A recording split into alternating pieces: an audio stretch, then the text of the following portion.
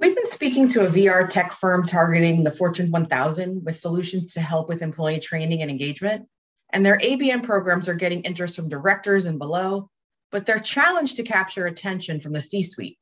The go-to market wasn't looking for why there was intent and interest from directors and below, or what was going on within the organization. They weren't considering why the C-suite would care.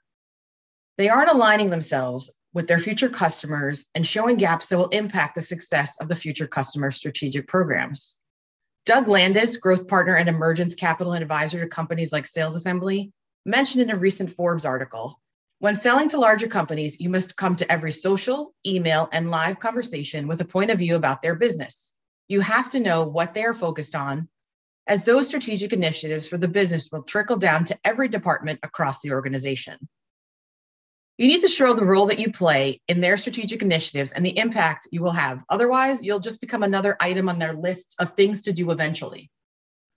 The problem is you can't come to every social, email, and live interaction with a point of view about your future company's business if your team does not have a clear point of view about their business.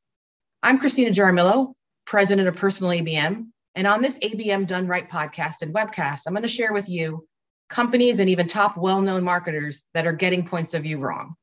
One of our clients, a digital asset management tech firm, focused on a couple of their integrations and how they are an omni-channel DAM or digital asset management for enterprises. But what they weren't showing, it was a unique point of view about their business. It wasn't clear on their website, and they weren't coming to every social, email, and live interaction with a point of view about their future customers' businesses.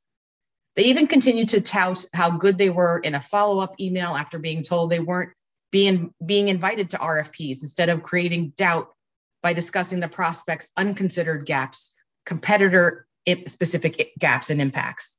They didn't come with a POV to reverse the no position. Even though Forrester reported that 56% of DAM integrations are not deployed across the enterprise and are not integrated into adjacent digital experience systems, and Gartner shows that DAM utilization is lagging in 74% of enterprise organizations, our client did not take a stance on how the DAM should impact every department within the enterprise. So everything from marketing, PR, advertising, digital, CX, legal, finance, operations, M&A, sales, customer support, customer success. They also didn't discuss how most DAMs are just basic asset repositories, something that Forrester even pointed out in their report. Our client also didn't share why most DAMs cannot be integrated to support omnichannel communications and experiences. You can't just say you support omnichannel and omnichannel communications and experiences. You need to come with a point of view, which our client was failing to do, even though Forrester came out saying that while Sitecore, which has their own DAM, is outpacing the market, growing 50% year over year.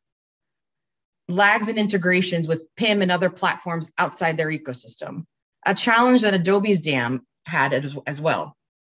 Instead of shifting the sales and marketing conversation so our client could teach for differentiation, GTM teams responded to marketing department pain points just like everyone else, including their competitors like Binder. So those competitors were able to win on price and allow Sitecore and Adobe to continue to take market share.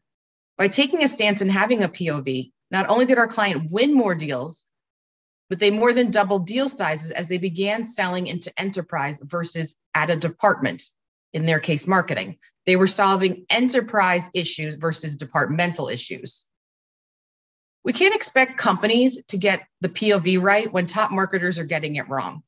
For example, Sangram Vahri, who I respect and tend to agree with most of the time, recently posted on LinkedIn that your point of view is your strategy. He mentioned how he met with the founders of CoolLeaf, Prem Bhatia and John Duesberg, and how they asked him for help to think of a point of view to help them succinctly tell their purpose more than what they do as a product. And Sangram went on to talk about how they anchored on a problem/enemy, and in this case was the Great Recession. They knew the product created more excited, loyal employees. They created a POV calling it the Great Retention.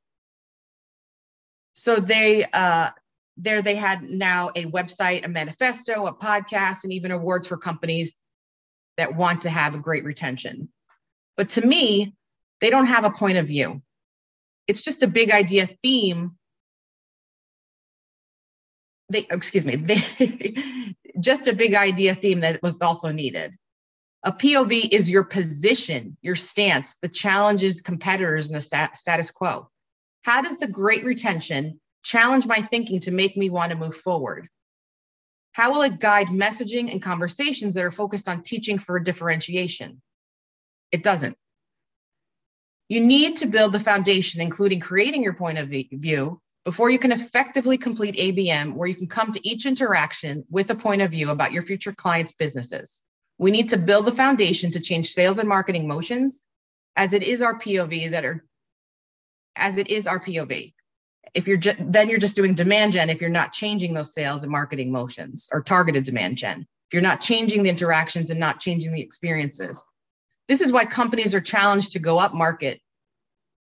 It's why they have accounts that go dark after sales engagement. And it's why sales cycles are so long. If you're watching this webcast, you'll see our additional POVs at the end. What is your POV? If you need help, go to Personal ABM and book a free strategy session where we'd help you shape your POV, show you other ways you can increase your ABM readiness.